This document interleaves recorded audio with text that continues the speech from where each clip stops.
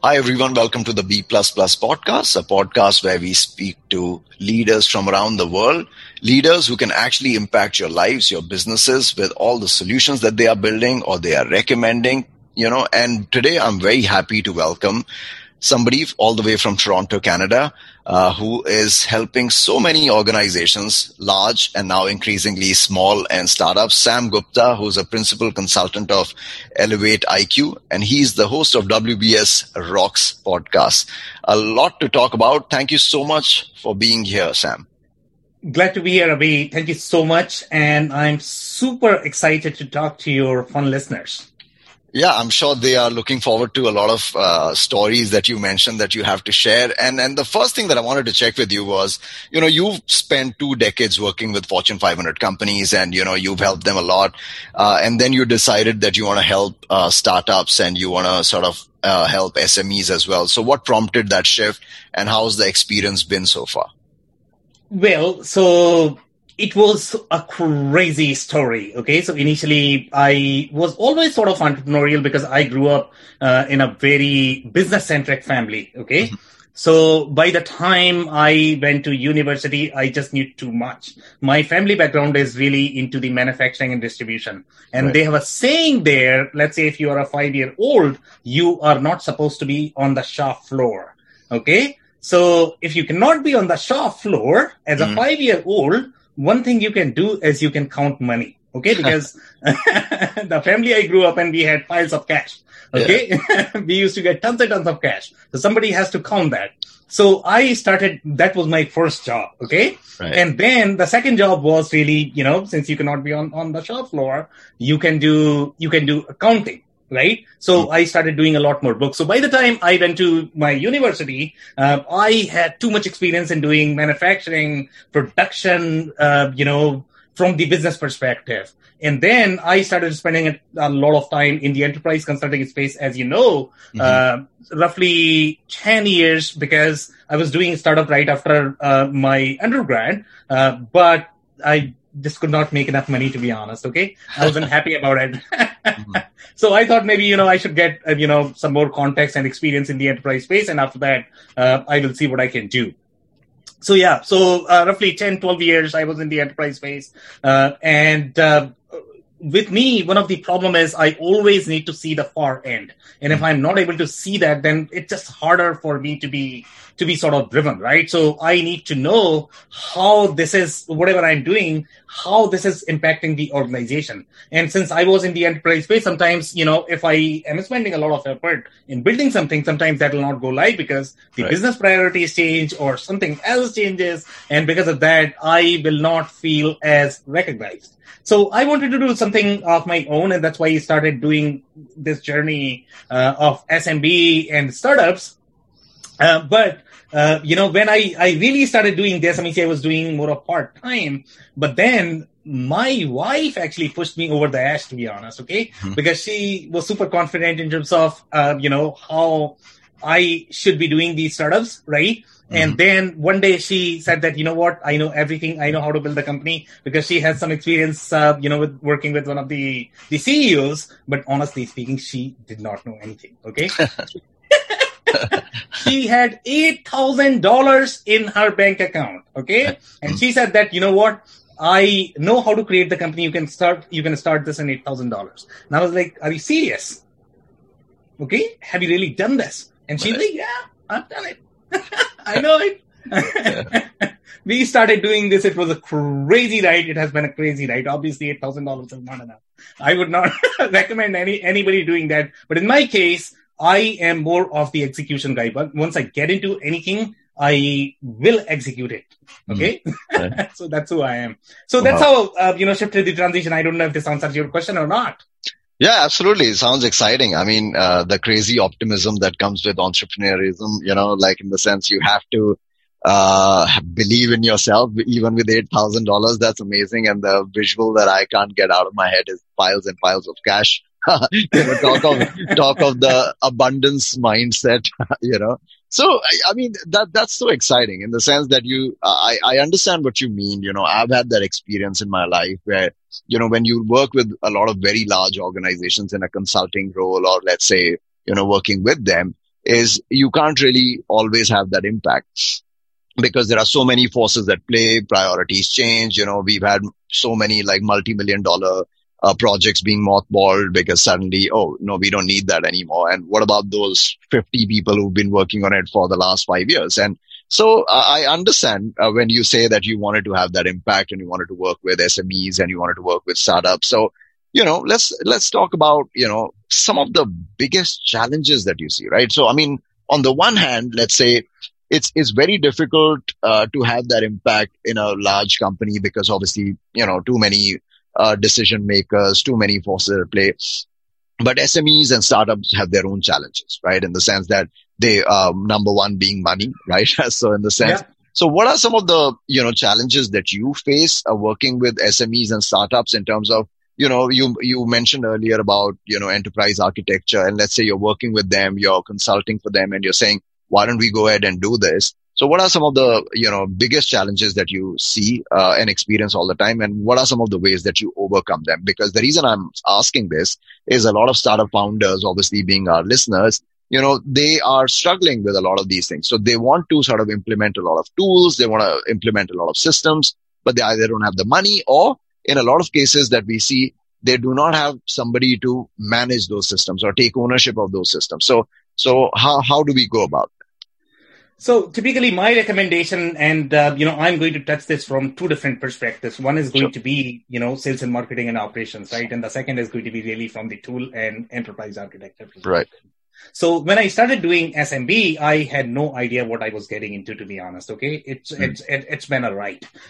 Number one, I was always involved in the sales and pre-sales in the consulting space. Right. But the kind of sales we do in the enterprise space is very different than the way SMB space works. Customers are going to be extremely price sensitive. They are not going to have the kind of appetite that enterprise customers are going to have. Right. Their needs are different. Everything is so different. So in my case, let's talk about some of the challenges, right? So I was just like a teenager. I wanted to run after every shiny object out there.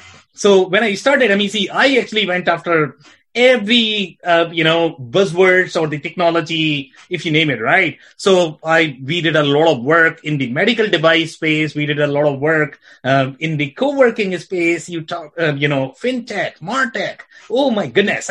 Whatever cool buzzwords that we could find out. We actually wanted to work on that idea. Right. And by the way, none of them were successful, to be honest. Okay. Because I was not really focusing on my core. That was the biggest challenge, right? Because I just didn't know what I should be focusing on. I had no idea if I should be able to create a startup, in the ERP world or maybe in the consulting world. It was just hard. So that is the conviction that I actually got through my journey. And in fact, I always talk about this in a lot of different podcast episodes, that I worked for free for guys who were 24 years old. Okay. For roughly a year or two, just to learn how to sell in the SMB space. Right. So again, acquiring these skills based on the market, based on the product that you are working with, based on the customers you are dealing with, these skills are extremely, extremely important. Now, coming back to your question about the enterprise architecture and tools, typically my recommendation always is, depending upon your business, depending upon your company, what you are doing, first focus on the market need. First focus on if you can bring some sort of revenue. Okay, then work on the idea.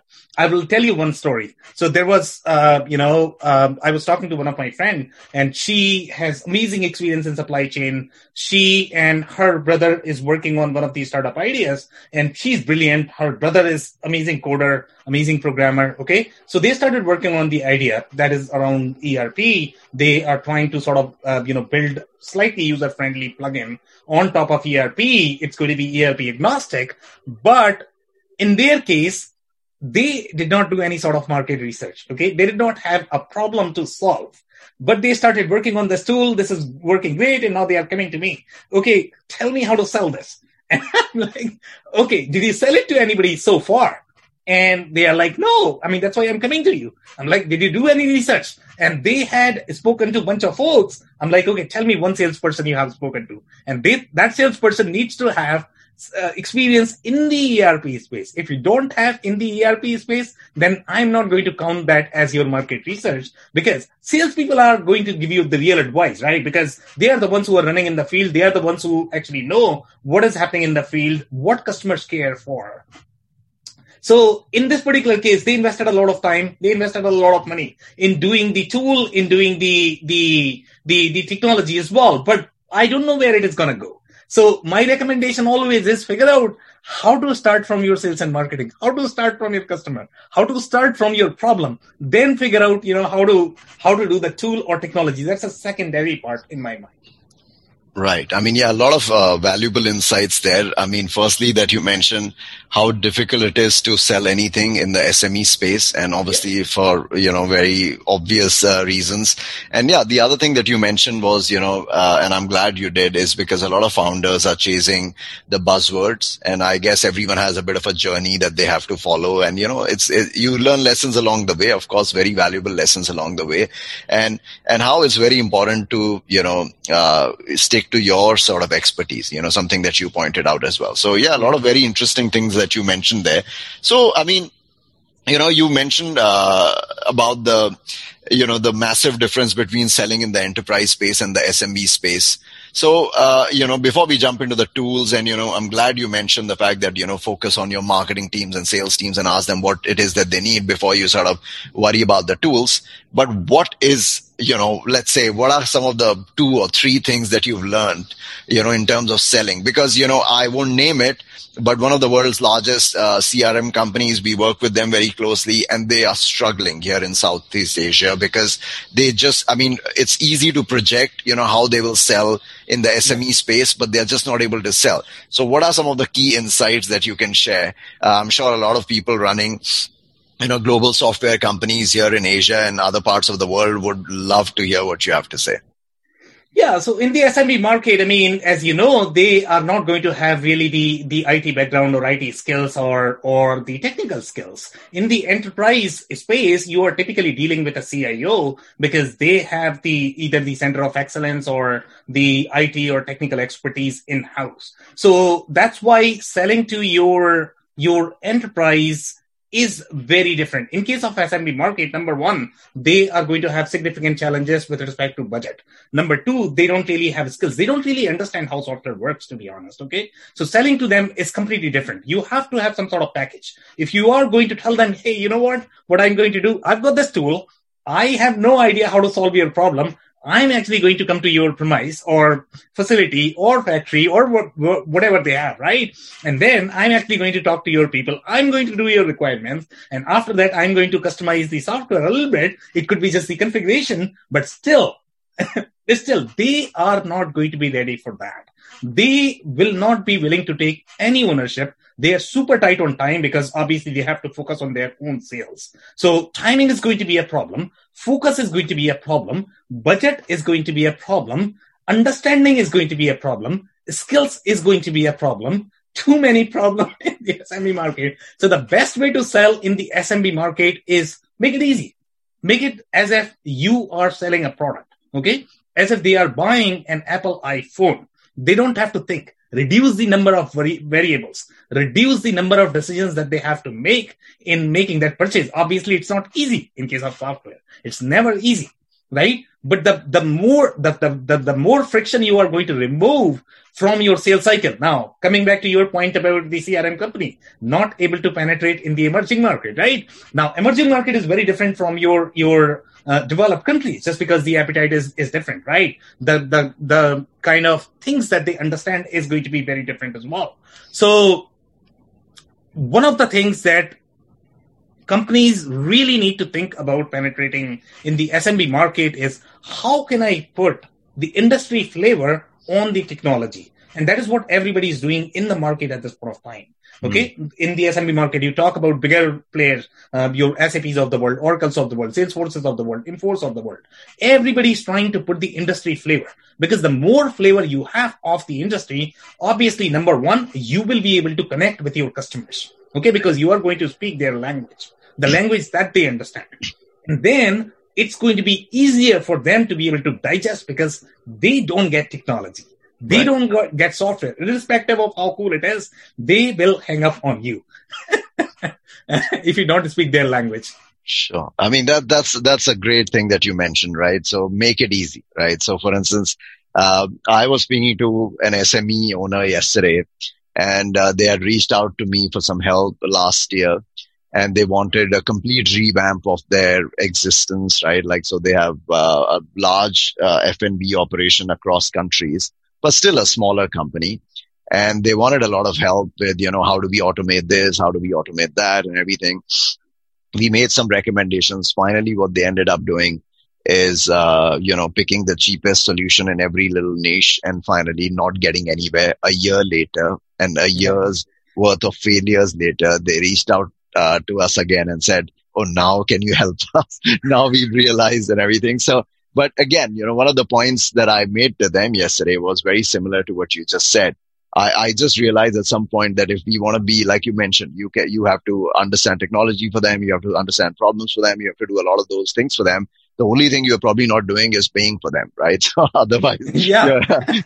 And I'm sure they would love that too as well, right? So, like you said, right? I mean, we run companies and we know how difficult it is, right? If somebody comes to us and says, "Oh, there's a great software and go ahead with this, and this is a $6 million implementation or something," we probably are not ready for those kind of things as well. So I think, like you rightly mentioned, and for all our listeners who are selling to SMEs and selling in emerging markets, I think that's a very valuable lesson. One, make it easy. And secondly, what you mentioned, be less of a consultant and productize more, right? So it just as much as you can productize. And then finally, the point that you made about in industry flavor. So in the sense, make it more relatable. So because they may not have the, ability to visualize, what, how it would be customized to their particular industry or something. So the more you can sort of localize and customize and sort of, like you mentioned,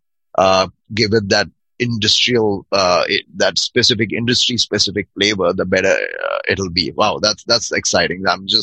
I'm thinking of some of the things that we can learn from this and maybe implement in our businesses as well. Because not only SMBs, I'm telling you, sometimes when we work with large corporations as well, we just feel like we are doing everything, for them, other than maybe sending an email once in a while. But so just one more point I would like to highlight here that I missed, and that is going to be latching on to the existing success. Okay, that could be another thing that your listeners may want to think about penetrating the SMB market, and that sometimes people miss. Because let's say if you're going after a market that Salesforce is already present, right? So you can actually penetrate that market if you try to integrate your product with, let's say, Salesforce, or it could be with SAP or whatever. It doesn't matter. Okay. If you pre-integrate, if your solution is going to be pre-integrated with the existing software that is already present in the account or at a client place, then you are reducing the friction.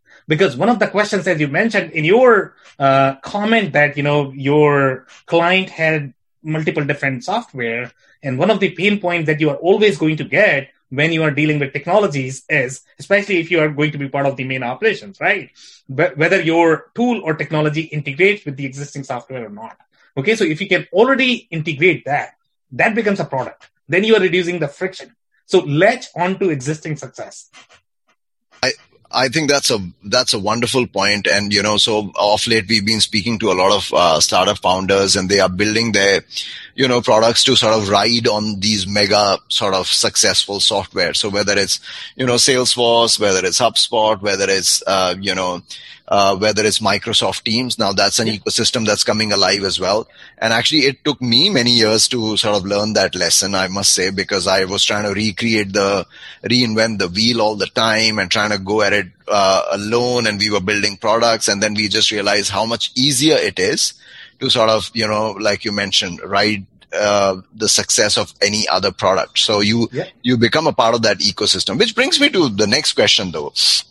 And, we speak with a lot of these, so you have the Azure marketplace, and you have the Microsoft Teams marketplace, and you have HubSpot marketplace, and all these sort of, marketplaces. So I mean, I know it makes sense in the sense that, it's easier for people to sort of find you, so you don't have to spend gazillions trying to educate the customer about how your product is useful. But what are some of the challenges that you see publishing, let's say, your application or your solution in some of these marketplaces? Because, and also, the other experience that we've had working with some of these marketplaces is that in a lot of ways, it becomes more about you run a risk of sort of becoming a value added service to the overall offering and not really a very dependable standalone product. So what's your sort of take on that? Because I find it very interesting. I know it makes sense, but something about it feels like, firstly, I'm sure it's not as easy as it sounds. And secondly, I'm sure there are some drawbacks of following this approach as well. What are your thoughts on that? So basically, here are the things, right? So depending upon what kind of idea you have, let's say if you are going after the enterprise market, okay, right. My assumption here is going to be you are going after the enterprise market, either, some sort of CRM, ERP or HCM system, right? Those are the major ones. Right. So let's say if you are going after the existing market, I mean, if you have a simple idea, you are going to have a limit in terms of how much you can grow in that market, okay? Right. Or these enterprise guys are going to come after you and they'll kick you out from the market. That's how it works, right? So in your case, you would have developed this. Either you have a very industry-specific solution that you somehow can compete with the big guys, right? Because you have very specific industry expertise that other big guys cannot provide just because they are attacking much larger market. That could be one way of looking at it. Or you are solving a very specific problem. Maybe you are simplifying the user experience and that could be one thing. Or maybe you are simply going into the functional problem. I mean, these are the kind of ideas that we see majorly in the startup space, right? So you are definitely going to run into challenge. Let's say even if you get to $10 million, $20 million, $30 million, $40 million, I don't know what your goal really is. If your goal is to really get to this point and then sell to somebody. So you have to always look at, okay, who's going to buy my company? Somebody has to buy. So if you create this around a startup around the ecosystem, right? For example, CRM or SCM, then you are sort of creating a sort of ecosystem that you are already aligning with that specific ecosystem. They might be able to invest in your technology. They might be able to provide the resources that you need to be able to be successful so that they can actually acquire. And this happens all the time. Let's take an example of, systems like NetSuite. NetSuite was, funded by Larry Ellison. Always. I mean, everybody was talking how behind Oracle is in terms of the cloud journey. But then, this guy was playing in the back, right? So this is how the startup ecosystem works right now. If you look at Salesforce, I mean, they have invested in I don't know how many startups. Okay. They are always looking at, okay, which are the startups that are going to be successful? So these startups or the ideas, they have to create some sort of market or revenue channel for them. And that's why they are interested in that. Now, coming back to your point about running the risk of, let's say, if you're creating an add-on and tomorrow, let's say, what they might do is they might create their own functionality and they might kick you out from the market. I think that's a risk that you are referring to, which is always going to be there. This risk is going to be there in every single, startup idea that you had because somebody is going to run you over. I mean, that's how startups are. Right? Yeah, absolutely. Yeah. So in this particular example, in my opinion, I think, if you align yourself with the bigger guys, then you have much higher chances of being successful. You are reducing your risk because you are going after a validated market as opposed to creating a new market. Creating a new market is always going to be far more difficult than aligning yourself in the existing market where the need already exists, the problem already exists. Right. I mean, I think that's $1 million point that you made, and I think all the listeners should take note of that. And it's sometimes it takes years and years of trying something and then figuring it out, for yourself. But I think that's been one of my biggest learnings as well in terms of aligning yourself. So it does not necessarily mean that you have to, but it definitely increases your chances of success. And of course, the other thing that you spoke about, which, a lot of founders dream of, is the exit. So for instance, if you're in that ecosystem and you make it easy or easier for a larger corporation to sort of continue to innovate or something, then you are a very, very sweet acquisition target for them, rather than you trying to create a new market for yourself. So that's a very, very fascinating point, and I think a lot of people would definitely benefit from that. So, I mean, coming back to what I was talking about, the CRMs, right? So one of the things that I have throughout my career tried to figure out is, why do CRMs not work? Right. So, and it's not just my, observation. I've spoken to a lot of, Fortune 500 CEOs. I've spoken to a lot of corporations. I know companies who are investing $25, $30, $40 million annually for their CRM subscriptions per, every account and everything. But it just seems like that mirage, that it would work so well, and it doesn't quite work. So, I mean, I wanted to hear your thoughts.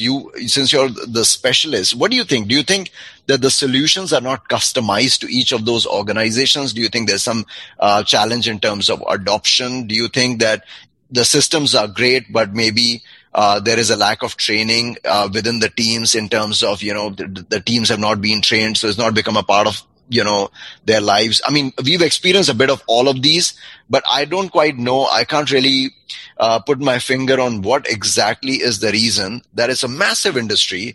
Everyone needs a CRM, but I've never spoken to a company who says, oh, we use this CRM and we are wonderfully happy and couldn't be happier. So what are your thoughts on this? Well, so depending upon how it is perceived, by the way, Nisi, you are referring to only CRM, right? I mean, yes. I think it goes to any software out there, to be honest. Right. Because software, typically when you are talking about the business process software, right? They are designed around the processes, and processes are sort of the habits, if you really think about it. Right. Okay. Everybody works differently, and you are actually trying to map those habits or the behaviors in a system, right? Now, you can't please everybody in an organization. So how would you please everybody with a software? There's no way. Okay. So this is the technology piece. And typically, yes, there are going to be challenges. Let's say if the CRM wasn't fit to begin with to meet the needs of the organization, the reason, let's say if they had selected the CRM just because it was number one or the best CRM out there. Look, in case of software, it's always going to be very specific with the needs of a company. Okay, you should be looking at, which is my industry that I am operating in? What are the needs of my users? What are the unique things that are needed for my company, my organization, my industry, and find the solution that is going to be right, fit for that, as opposed to going after the ranking. Now, coming back to the point about, let's say, if everything is all right from the technology perspective, tool is not a problem. Okay. Your major challenge always is going to be people. Okay. That's what we talk about. And the reason for that is because change is hard, right?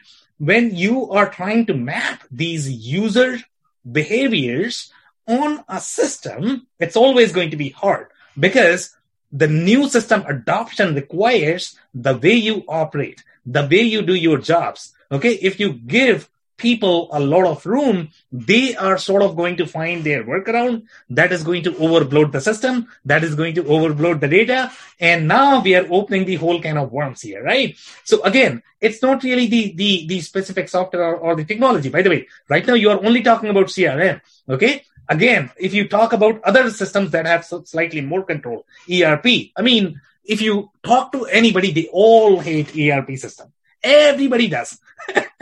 Okay, nobody likes ERP system. But end of the day, when you get into the finances, when you talk about the accounting, and when you talk about business rules, they are always slightly harder. But you have to have control in your company. You have to have those business rules in the company, irrespective of whether people like it or not. Right. Otherwise, you are actually going to create financial loophole, and that is not good for anybody in the company. So again, going back to your question about, is it the problem is with CRM, problem is with ERP? In my opinion, it's always people factor. So that's why we have change management consultant. there are official change management consultants. And what they do is they map the change from one system to the next. They take out the tool from the equation, okay, in the enterprise market. But I'm actually going to point one thing out. I don't think everybody is going to be unhappy with their CRM software. I've seen a lot of companies that are happy as well, depending upon, what the organization is. Not everybody, complains, but obviously, things can be improved. But yeah, I mean, I've seen good CRM implementations. Yeah, of course. I mean, there are, definitely are. It's just that I think sometimes it's also a question of expectations, in the sense that, so I think their sales teams do a pretty good job of selling the system. So obviously when you speak with a lot of CEOs, they're like, oh, wow. I mean, it's all right. But, the kind of expectations that we had was, this is going to be transformational for our customer relationships and all of those things. And yeah, like you mentioned, a lot of it is about people. I mean, a lot of it is about, your employees trying to get accustomed to a new system, and do they make it a part of their lives. So I was speaking to one of the largest pharma companies globally, and they spend millions and millions of dollars every year only on their CRM. And funny thing, and I was conducting a sort of a workshop for their marketing teams, and then they said, so one of the questions that I asked was, what are some of the challenges that you face with your CRM system? And I did not get a response because none of them had ever used their CRM system at the company. And these are marketing leaders from 5 different countries. And exactly. So somebody in the HQ decides that they want this system. So I think, yeah, you're right in the sense that, of course, it's not the system itself. It's about, how ready we are to sort of, adopt that. And of course, the other thing that you mentioned, which is quite interesting as well, is don't just go by the rank of how big a CRM system or an ERP system or any other system is basically just see how good a fit is it for your organization as well. So, which brings me to the next question, something that we were, sort of discussing earlier is, there's this definite move towards, low code or no code in terms of, so what's your sense? Do you think that we are gradually coming to an end of the mega ERP systems and the CRM systems? Do you think we are coming to an age where organizations will use micro systems in the sense, so, like for instance, they may have a completely different solution to to handle part A of the business and a completely different solution to handle part B and then they have some nice seamless integration at the back end. Do they really need those mega systems that your organization depends on? Or is it a very premature conversation and you think the mega systems have a long way to go? Yeah. Well, so everything has a value in the ecosystem, okay? Low code, no code is going to have its own value. Best of breed that you are mentioning, it's going to have its own value in specific industries and the enterprises. The way companies make decisions, they don't go by the marketing hype. So what you are hearing is the marketing hype, to be honest, okay? So majority of the time, what you hear in the news is not necessarily true. Okay. So when you talk about, these mega systems going away, that's not how companies make decisions. In fact, right now, if you look at the banking and insurance, companies still use mainframes. They cannot afford to. You talk about airlines, you talk about travel. They cannot afford to replace Sabre. I don't know whether you know the Sabre system or your audience knows the Sabre. That's the ticketing system that they have in the airline, and there's no way they can afford to replace that because that is one of the most sophisticated system ever built, and nobody could really design the kind of sophistication that Sabre system has. The same goes right now. ERP is the new mainframe, to be honest. Okay, so if all of a sudden somebody decides that, I'm actually going to build a new ERP and I'm going to replace everything, that existed in the legacy or monolithic ERP world, that's not how it is going to work, right? Companies don't replace their operational backbone just like that. In fact, that's a challenge for every single ERP company out there. You talk about SAP, you talk about Infor, you talk about Oracle, you talk about Epicor, whoever you are talking about, right? They are not able to replace the financial backbone, okay? Even if the technology is far newer, even though they have access to far newer technology. The way companies like to think and like to work, okay, and like to decide on the enterprise system is going to be this way. So first thing, they are going to look at, okay, let's say if I'm the manufacturer, Do I have a technology or a product that I can buy out of the box? That's how CFO thinks, right? That because they are the ones who are actually cutting the check. They have to look at the financial risk, right? I mean, see, you can design the fancy system, but they have to look at, okay, if you have never designed, if I cannot see it, how am I going to feel it? How am I going to feel comfortable investing $1 million? Especially if I have a system sitting right there, okay, that is already built. Maybe it's not incomplete. Maybe it does not do the job as good as you are claiming that you might be able to do. But you are still in a very R&D phase. Here, because you haven't designed this, you haven't tested this, right? So there is a clear risk. So the way companies like to make decisions is it's always going to be, can I find something that is going to work for my company, my industry, out of the box? That is number one. Okay. Second is going to be low code, no code. That is going to be based on the skills that you have in your organization. If you have tons and tons of programmers, okay, low code and no code will not make sense for you because programmers are going to be faster in programming technologies, right? They are going to prefer that. So they will not appreciate or like the low code or no code, to be honest, just because that could be because the way programmers work, they are going to be very keyboard centric. They are going to be very code driven. Okay. The low code and no code, they are designed for slightly more business users. If your programmers are, let's say they are fairly sophisticated in business, then they might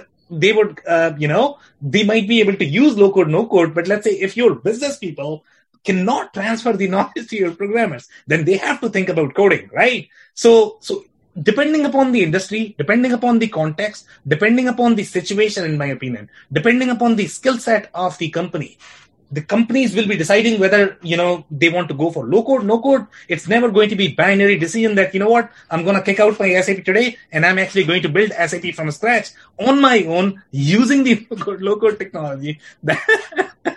It doesn't work that way. Yeah, and definitely not going to work that way for the foreseeable future, for sure.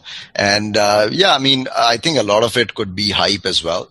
And there is a definite sort of move towards it because also one of the challenges that, let's say, a lot of startups are facing the fact that they can't find the right developers, they can't find the right engineers, so they have no choice, right? So they don't have a choice in terms of building systems. So in fact, I was speaking with this entrepreneur the other day, and his startup's doing quite well, and he was saying that one of the things that they did quite early is sort of told themselves that, okay, we are not going to try and build everything. Right. So in the sense, and we'll just focus on our core offering and, we'll have a lot of other existing systems to sort of support us, and it's worked quite well for them. So for instance, something that you had mentioned earlier in the conversation as well is in the fact that they entered an industry, they focused on just enhancing the user experience. So instead of rebuilding something which is, which will probably take them years. And secondly, it's so difficult to find those guys also, right? I mean, if you speak to any sort of tech entrepreneur, I'm telling you, the first thing that they'll talk about is not finding people or enough people that way. So yeah, I mean, it's not going to be binary. So I think for all the listeners, if you read 50 articles a week, I read 2 this morning about low code and no code. So it's not something that's happening today. And even if it happens, right, you have to see what's right for your organization.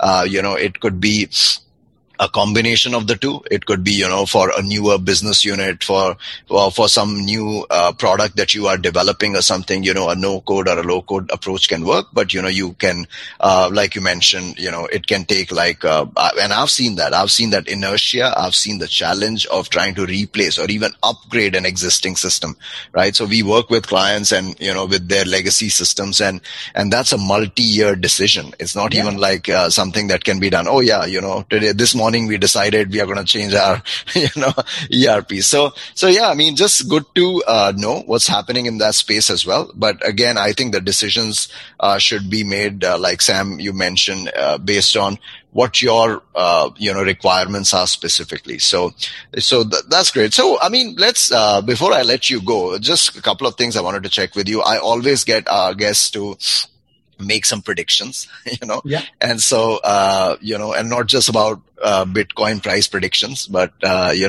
so in the sense that maybe you could share some of your predictions in the tech space. So what are some of the sort of emerging trends that you see and that you feel that over the next 3 to 5 years, something would really gain a lot of prominence? I mean, anything that comes to mind? Yeah. So in my case, I mean, I like to talk about technology, but technology has to provide the real business value. That's how I like to think. Okay. Right.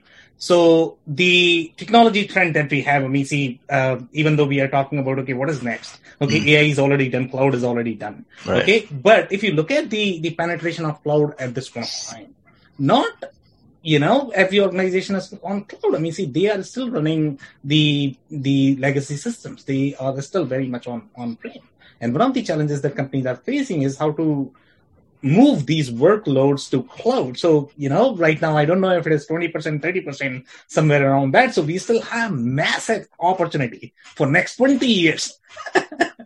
Okay, in case of cloud. Now, the trends, right? So the trend is going to be, now, a lot of companies are claiming that they are cloud, but the real cloud is the user experience that you get when you use a system, right? So that user experience is not there in those legacy systems. Even if they are claiming that they are cloud, but it's still very old code. It's still very legacy code. There are newer systems that are very good on cloud, but they don't really have the deep functionality that industries care for.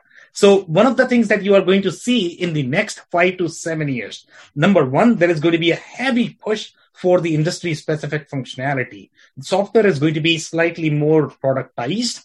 It's going to be more packaged. Okay. Yes, the low code, no code is going to be there because you are reducing the financial risk for the companies as opposed to starting something. At least you are removing the technical risk. But again, it depends upon how you define the solution architecture, as I mentioned, in the conversation.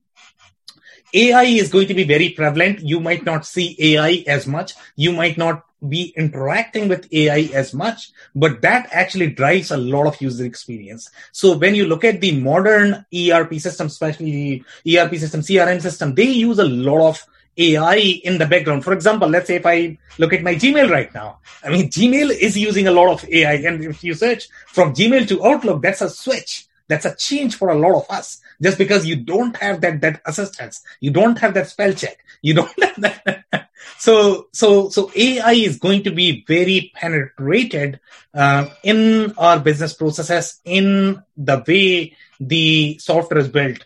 Again, there are every technology that you can probably think of, in my opinion, that is going to make its way in the way we are using the systems. I mean, I would not ignore anything out there. I mean, see, I would not say that anything is hotter than the other or something is going to be phased out. Everything has some sort of application. Now, if you are looking for the next big unicorn, I don't know that. Yeah, sure. No, I was looking for some stock tips. So no, but invest in Snowflake right now. They have the largest market.